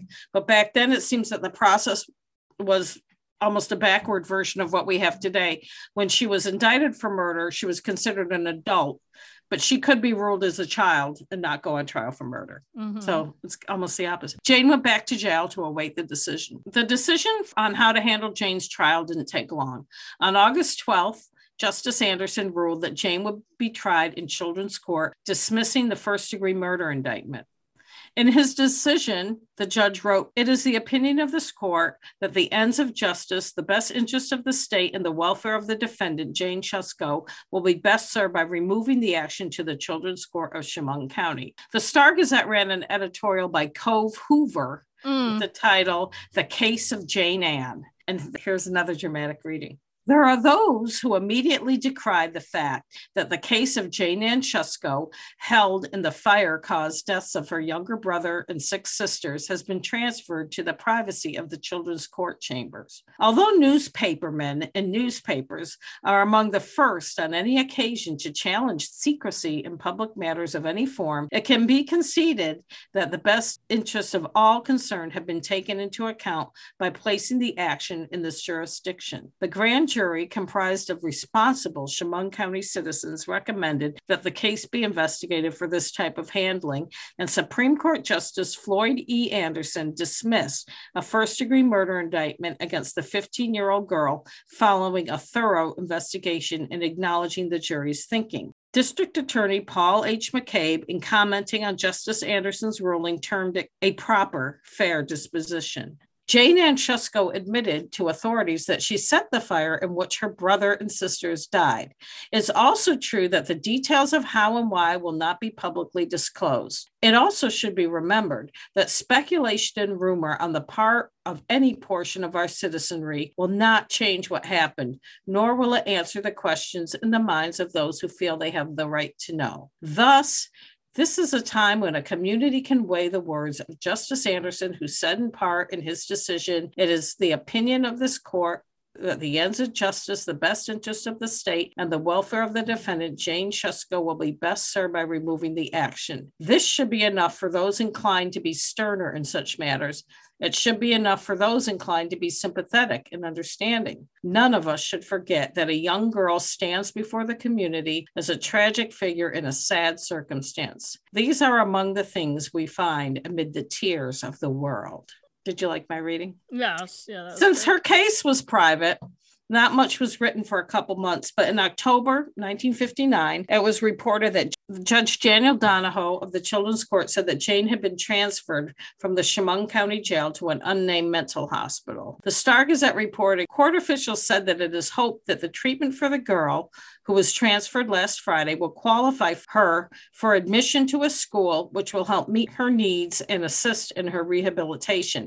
In the years following the fire, every time there was a fatal fire with multiple deaths in Elmira, the Shusko fire was brought up. It remains the worst loss of life in a house fire in Elmira's history. I read about the Shusko family after the tragedy, keeping tabs on them through the newspapers. In 1966, Lillian Shusko, who lived at 411 William Street at that time, was fined $150 for driving while intoxicated. Her license was revoked. It didn't say for how long. And she had a 10-day suspended jail sentence. She'd had a fender bender at 1:30 a.m. on a Sunday morning in December and refused to take a breath test. The guy who killed our uncle just the year before, drunk going through a red light without a license, was fined like $10 or $15. I know. On July 15th, 1967, Catherine Shusko got married to Edward Slater. So she was only like 21. She was the older sister. I mean, not the older, but the one. Right, the one remaining, right. In the August 22, 1971 Star-Gazette, there's a photo of Annette and a boy posing on what looks like the front step of the school. The caption says, 7th grader Annette Shusko and 6th grader Michael Higley are ready for school fashion-wise. Annette's double-breasted wool blazer is symbolic of the importance of that classic garment this year. Hers is navy with red trim, topping a navy pleated shirt. Michael's outfit, a maroon sweater with pointed collar and front industrial zipper, and blue and maroon tweed striped flare leg pants. Reading items in the paper after 1975, it seems like Michael, the father, remarried someone named Mary, because there are a lot of articles about a young woman with a different last name, but they say that she's the daughter of Michael. Well, Mr. and Mrs. Michael Shusko. So when did Lillian die? She didn't die. I think they got divorced. Oh, okay. I mean, she died, but right. I didn't see her obituary. Both of these children are older than Annette, too. So they're his stepchildren, and they have a different last name. On July 2nd, 1976, almost 17 years after the fire, Annette was married to Michael Kemp. So she was about 18 when she got married. I found 3 birth announcements for Annette: a son in 1984, a daughter in 1986, and a son in 1989. From what I've read, Jane is still living, and I assume her 2 sisters are as well, because they're a little older than us, but not really old. I didn't see any obituaries for any of them. Because everything was sealed in her case, it's impossible to find out how much time Jane spent in the mental hospital and what happened after that. But I can't imagine how she must have felt if she was the one that started the fire. And my mom said everyone felt really bad for Jane and her family. And she was the one, our mother, was the one who suggested this case to me years ago. And I finally decided to look it up. And speaking of mom, she has a connection to the case. And I did a short interview with her. Okay, let's play it. I'm talking to my mother, Anna Maria Rossi Milliken. And you were a teacher at Elmira Free Academy in 1959, correct? Yes. It was the year 58-59. It was my first year teaching, and I, of course, was not very experienced. And I had a very large homeroom, and there was one girl. Jane and Shusko? Yes, Shusko. Yes. And she looked very sad to me. She did not have the latest fashions like some of the other girls did. You could tell she was poor. And she was very, very quiet and sad. And I noticed she was absent a lot. And every time, of course, she had to bring an excuse. And it was always that she had to help her mother. And was it her father who wrote the notes? Don't know. You don't remember? Who knows? She may have written it herself. I wouldn't have known the difference. And also, I didn't realize that if somebody was absent a lot, maybe I should report it to her guidance counselor so they could look into it. And I didn't. And that it made me very sad later when she did what she did. But the guidance counselor was interviewed in the paper and seemed aware that she missed a lot of class. So, yeah. Mrs. Mabel Leahy. Mrs. Leahy, yes, I remember her. Anyway, I felt bad for her. She was really a sweet girl. Were you shocked? Oh, when we heard about the fire. So it was in the summertime, and I couldn't believe it. I was just devastated. I felt so bad for that family. I don't remember the details now. It was so long ago. Well, there were 6 girls and 1 boy who died of smoke inhalation. Yes.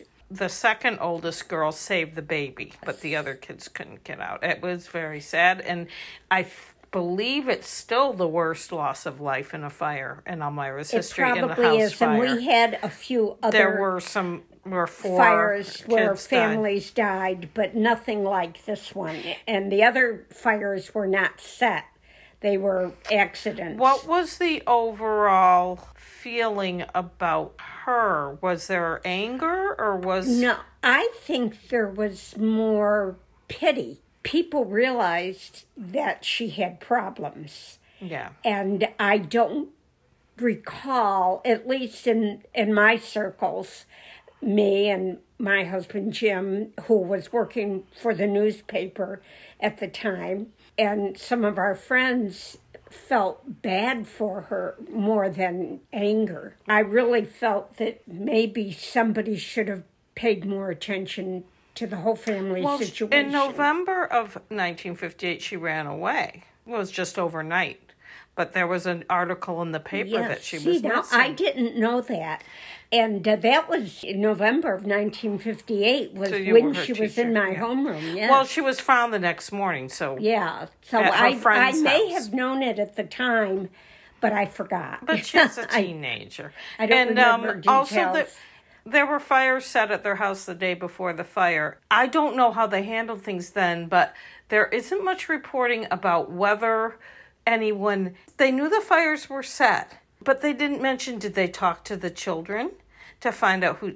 she admitted to setting those two, too, but she may not have, and she may not have set... She might have been trying to... I was thinking she may not have... I'm very dubious of police confessions, especially she had been up all night and she was 15 years old. And she was a child. And I don't know if her parents were with her when they talked to her. And said what they wanted so she to may hear. or may not have done it. I'm not saying she didn't do it. I mean, there were 10 kids in that family. Yeah, it was a large family and they were very poor. Yes, they were. They had a lot of issues, unfortunately.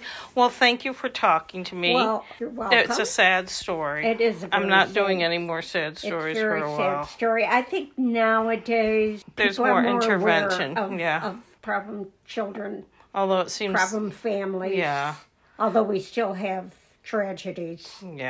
Okay, thanks. You're welcome. We should tell people our mom is 86. Yes. It was her first year of teaching. First year, and she was very youngish. She's still young at heart. Yes. She was a young naive woman. Also, her concern that she didn't report the absences, my assumption is, and maybe mom just doesn't remember this, that when you're a homeroom teacher and take attendance, the attendance you take goes to the office. And we saw that Mabel Leahy knew about the absences. Right. So I thought it was valuable to talk to her because, like I said, there didn't seem to be any animosity.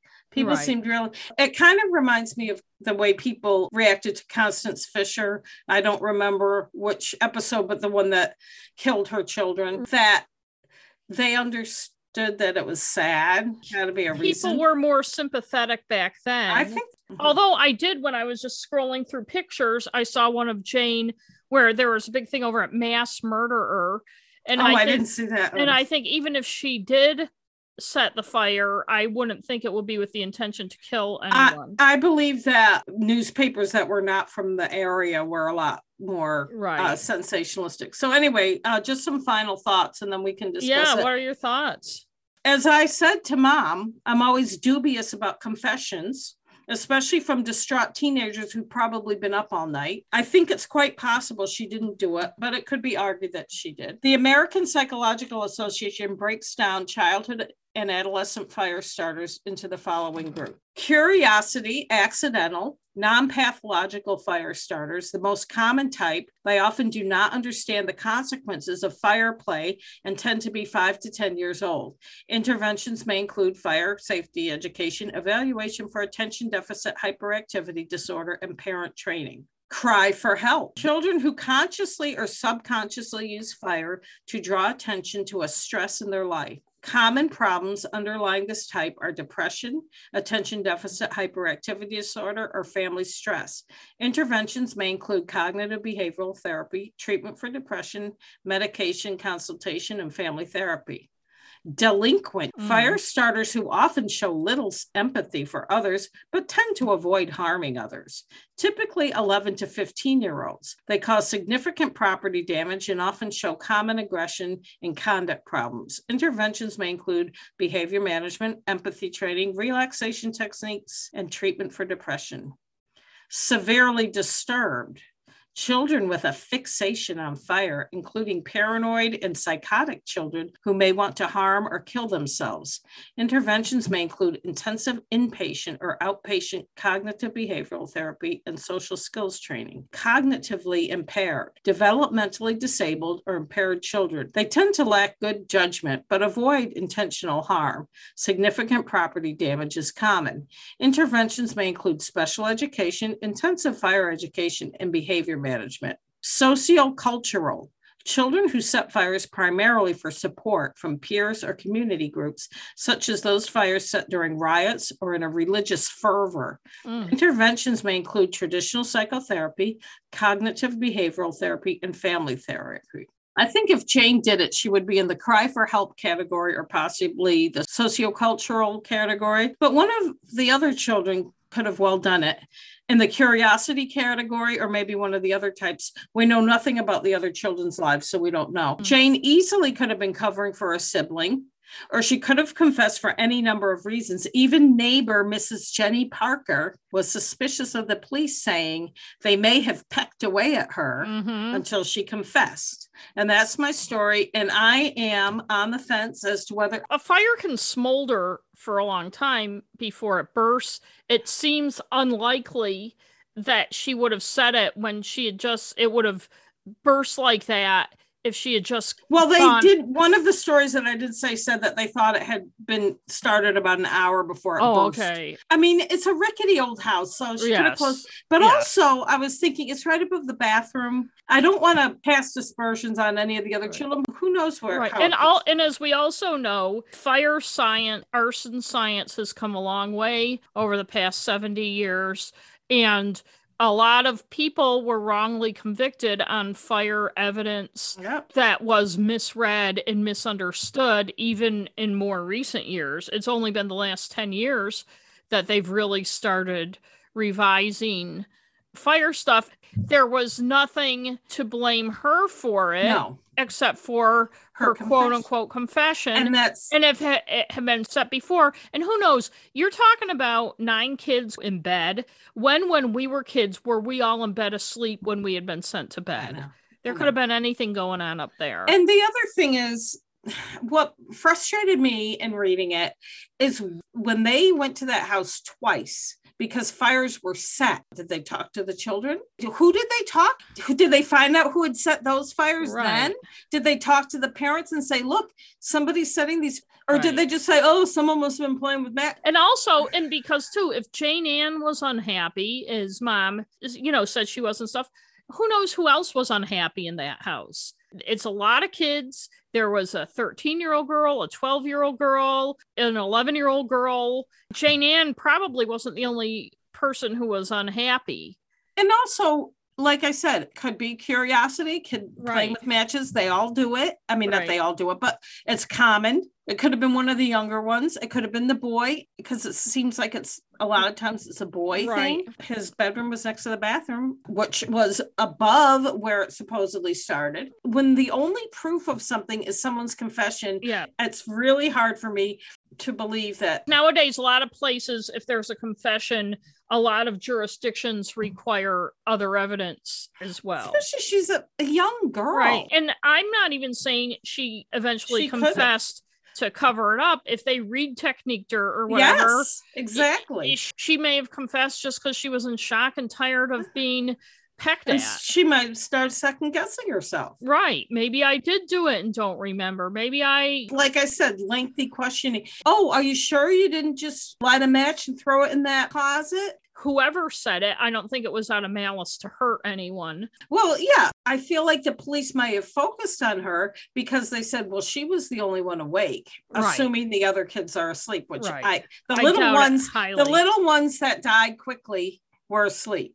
Right. The other three, who knows? The 13-year-old was awake enough to get the baby and try to get out. Who knows what the boy was seen in the window. It's such a horrible story. It's a sad story. And as I texted you, I don't know why I keep doing these dead kids story, because it's just... I don't either. Ugh. Coincidentally, we are going to Elmira this weekend for a family thing. And the hotel you and I are staying at, the Clarion, is about a block from where the fire would have been. Yes, that whole neighborhood has been taken over by St. Joseph's Hospital. And there's a lot of Milliken family connections. We were born in St. Joseph's Hospital. We'll see when we're in Elmira if there's any pictures we can put on our Instagram. Put their graves. We'll go to Woodlawn, where Mark Twain is also buried, and so is Ernie Davis, the Elmira Express. Yeah, and countless relatives of ours.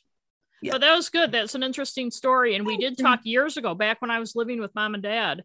Yeah. So right after we started doing this podcast. And my mom is the one that told me about Norman Horton too. Yeah. So. Well, she always liked grisly stories. For a sweet person. I mean, when we were babies, like she'd sing us that song about the dead little boy whose stuffed animals were collecting dust. And she had some good stories. The valedictorian whose the tree limb fell on her house. Yeah. It was in the Elmira College campus. Right. And then the girl who ran back in to get her prom dress in the fire and died. So she always entertained us with stories like that. And I did read about several fires while I was doing this. But anyway, I have a recommendation. Yay!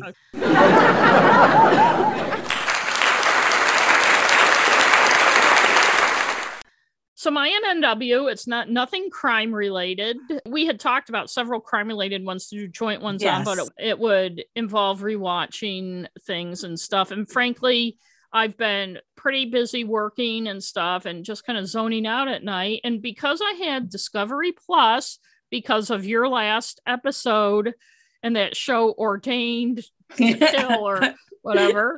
Ordained to Kill. Yeah. I started watching a show that originated on the DIY network, Maine Cabin Masters. Yeah. I was already familiar with it because when I was working at my last job, I had to write a real estate feature every week, and they had done a cabin for the Kennebec Land Trust. So I watched the show at the time on my iPad and then watched a couple others. There's some things that annoy me about it, and I also didn't like just watching things on my iPad, and wherever I was watching it didn't connect to my Chromecast. Blah. But then a couple weeks ago, I was looking for something to watch, and I saw that on Discovery Plus. And I said, oh, maybe I'll start watching. And for whatever reason, I've started binge watching. Did I start watching I think it's just independently of you? No, I had told you I was watching. Oh, yeah. And Nikki. Right. So anyway, for those of you who aren't familiar, it's one of those DIY home improvement shows. It's Chase Morrill, who owns a company in Maine called Kennebec Cabin something or other. Company, I think. They redo Maine what we call Maine camps, which are cabins on lakes and in the woods and stuff. They're a Maine tradition. I mean, I know they have them at other places too, but Maine's got a lot of them. And this is what these guys specialize in. It's him. It's his sister, Ashley. They're both in their 40s. Ashley's husband, Ryan. And then their two main helpers, Dixie, whose real name is Matt Dix, and Jedi, whose name is Jared something. I do like it. And I think that most of our listeners would be able to find it, if not on Discovery Plus, then probably on YouTube or other places. Bad reenactments. They do not have reenactments, thankfully. Most of these DIY shows don't, so that's good. Thank God. Narrative cliches, I am taking away a point.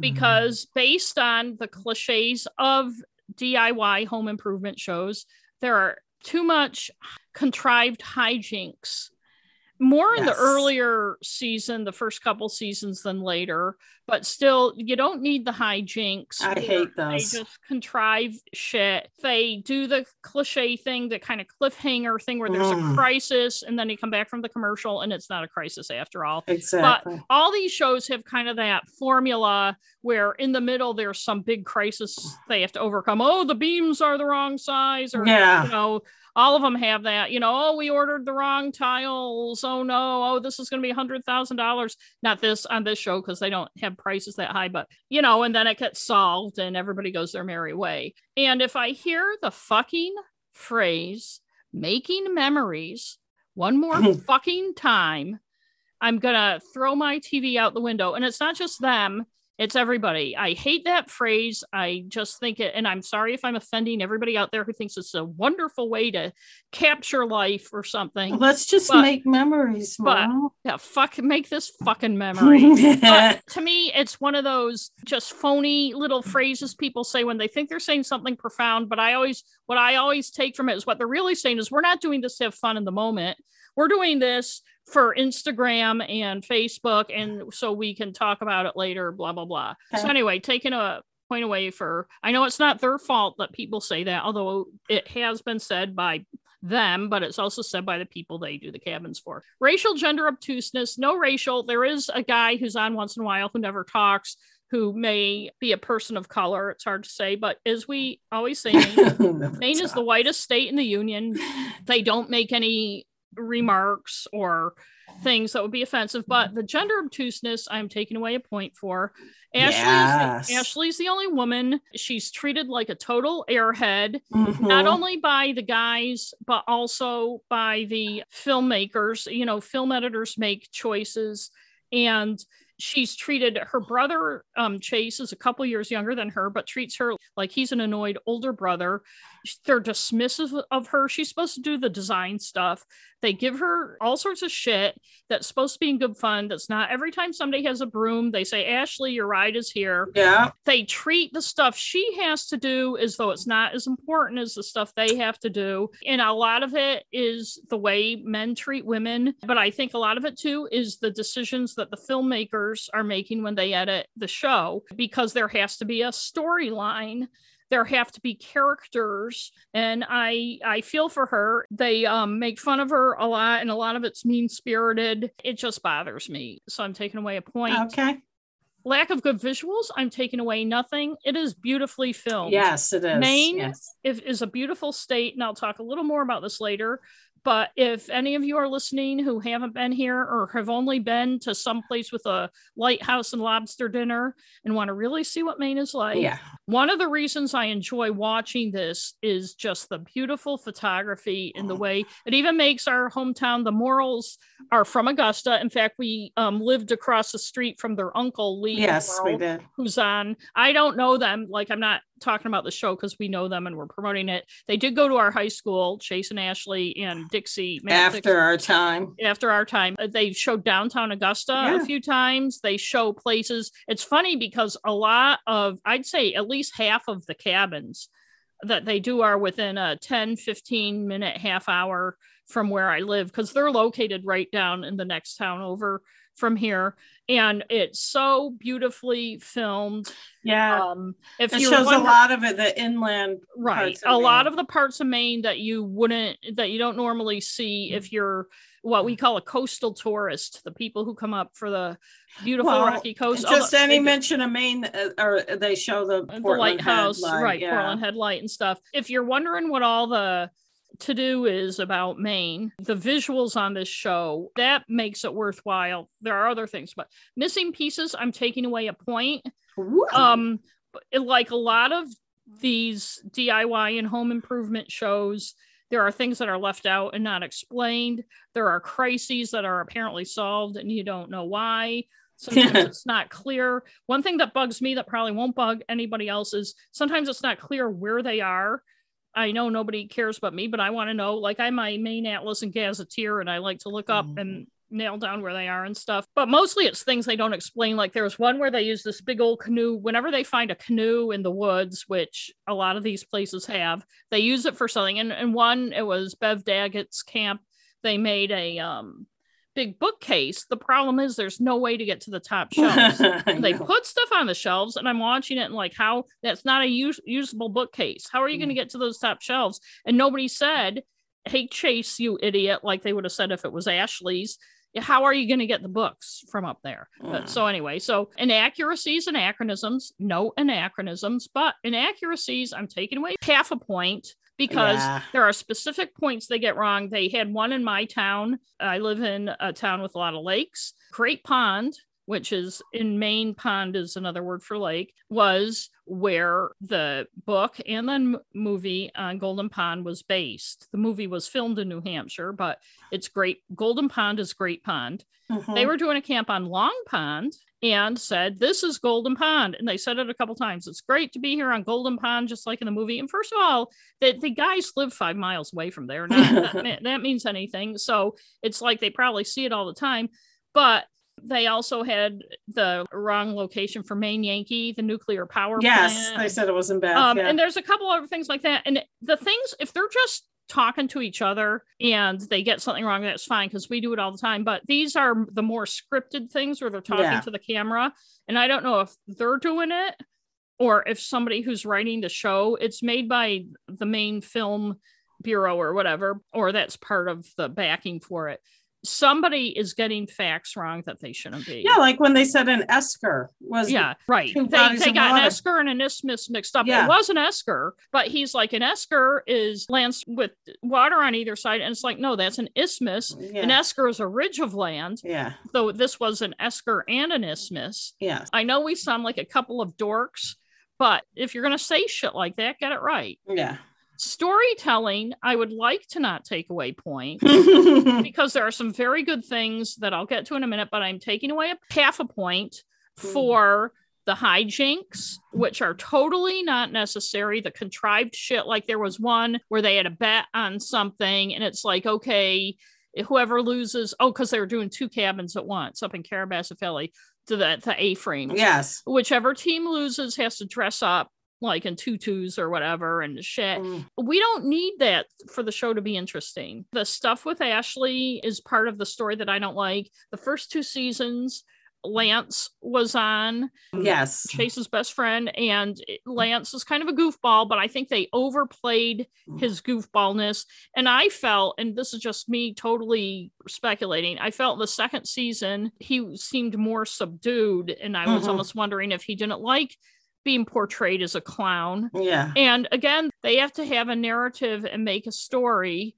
And so they have to cast characters. And so Lance, they made him look foolish a lot when he wasn't. And I will say he was one of Jedi and Dixie are nice to Ashley most of the time, but Lance is the only one who's consistently nice to Ashley and about Ashley. There were several where he would say to the camera, I like working with Ashley. I always enjoy working with Ashley. They overplay a lot of that stuff, and they don't have to, because the good thing of the storytelling is it not only shows how beautiful Maine is and shows this great tradition of Maine hunting and vacation camps, which were, by the way, Maine Preservation's endangered list, Maine's sporting camps. But almost every show features craftspeople and artists and the people they work with and subcontract with, like Francis Folsom, who has a landscaping company here where I live. And when I was at my old job, which was a business publication, there was some stat that I can't remember now, but Maine has the biggest percentage of businesses with under something like 20 employees or something. Like every business is a small business. And when you watch this show and you see these crafts people, they're not like searching far and wide for them. There are crafters, people who have businesses where they're ironmongers and people who make things out of wood. There was one I watched last night where a neighbor of the place came over and they had the stumps, and he turned stumps into bowls and wanted to take some of the stumps to make bowls out of them for the family they were doing. I mean, these people are everywhere. And I think this show really shows the best of Maine. And that's why they don't need the hijinks and stuff. I know. And then some of the contrived stuff, like they were doing one up in Rangeley where years ago it had been a garage and it had been converted into a camp. And so for Ashley to get inspiration, she went to Wiscasset Speedway, which is like 3 hours away, to get garage inspiration.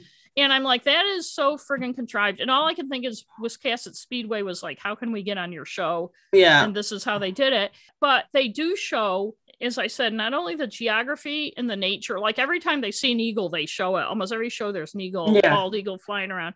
And the craftspeople, but also the people on it are all like genuine Maine they are. Like everybody's just so Maine. Well, the business people, some of the owners are. Some of the owners aren't. Like I was saying to you, I texted to you, you can always tell when they're from Massachusetts. No offense to our Massachusetts listeners, but you can always tell when people are from away and stuff. The regulars on the show, as well as the craftspeople and the people that they're genuine. It's just a genuine Maine show, and it's not played up.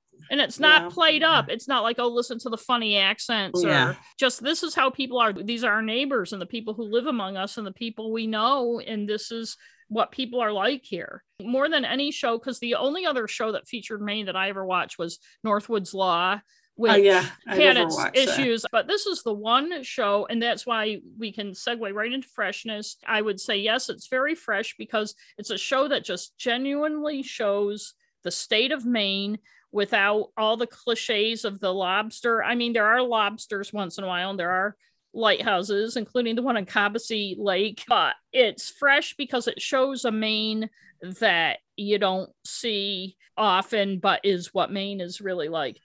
Repetitive, taking away another point, half a point, because the stuff before the commercial and then after the commercial where they repeat, and also every friggin' camp has rot.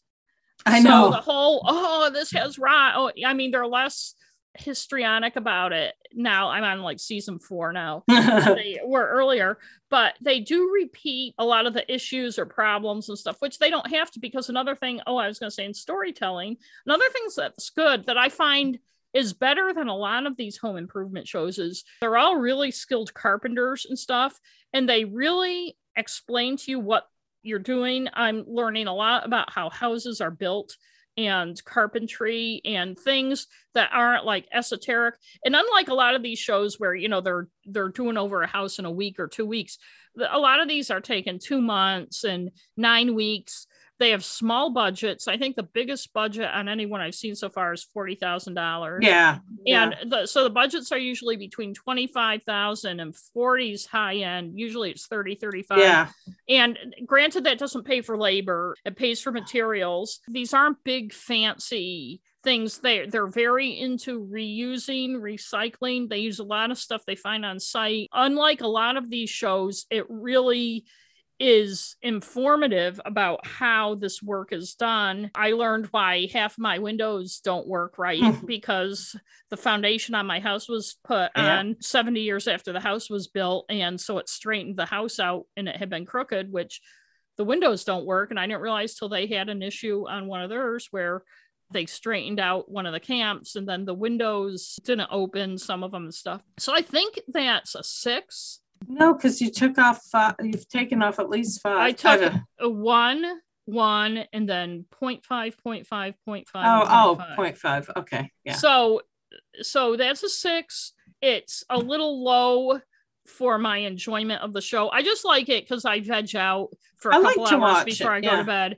I really do enjoy it, and the criticisms I have of it, I think my biggest one is how Ashley is treated. I don't like that. I think that also some of the criticisms, it's the show's fault, not theirs. Well, there was another main one. There were only 3 episodes about that. It was on Amazon. Mount Vernon. It was about do animal. And it was extremely contrived and annoying. And then there was some controversy about the Bob of animals and stuff. So he's a Vietnam vet. Them. Yeah, Mother Jones did a big story. That was when I first started at the KJ. Yeah, but it's genuine Maine. Yeah, they don't make everybody look like some caricature, even when they're overplaying like Lance and making fun of Ashley. These are genuine people who, in fact, we know, like there's been at least half a dozen people over the 4 seasons I've watched who I know. Me too, and stuff. So it's kind of funny to see people on TV. And it's fun to see places that you're familiar with and to realize how beautiful the state is. And I think that there are people around the country that like to watch it. And we do have in Maine a lot of extremely wealthy people, extremely wealthy visitors, multi-million-dollar homes and beautiful places. This show doesn't focus on that. No, that's the nice thing about it. On the little camps. And some of the people are obviously wealthy who own the camps, but a lot of it is these really junky little rusty camps that are just every single place in Maine, and they're fixing them and preserving them. They don't make them fancy schmancy. Fancy. No, it's a camp. I highly recommend it if you like DIY shows, home improvement shows, but also if you're just curious about what Maine is really like. Is a unique. If you want to hear Maine, the accents they have are mid-Maine, central Maine. Some people more than others. Pepperidge Farm guy. Right. It's that's what people sound like where we grew up. And they talk to people in different parts of the state. So they do. So you get a different type of Maine accent and stuff. I highly recommend it. The 6 is just for those issues I had, but they're certainly not fatal issues. And if you can find it, again, that's Maine Cabin Masters. Yeah. But anyway, so that's our episode. I guess I'm Thank you. How long is your thing, by the way? It's probably about 2/3 as long as a normal. Longer than I wanted, but okay, what are you doing? I was just playing with this thing. Well, don't. That's what he said. Yeah, anyway, what? Sometimes your hand is because I know that I am not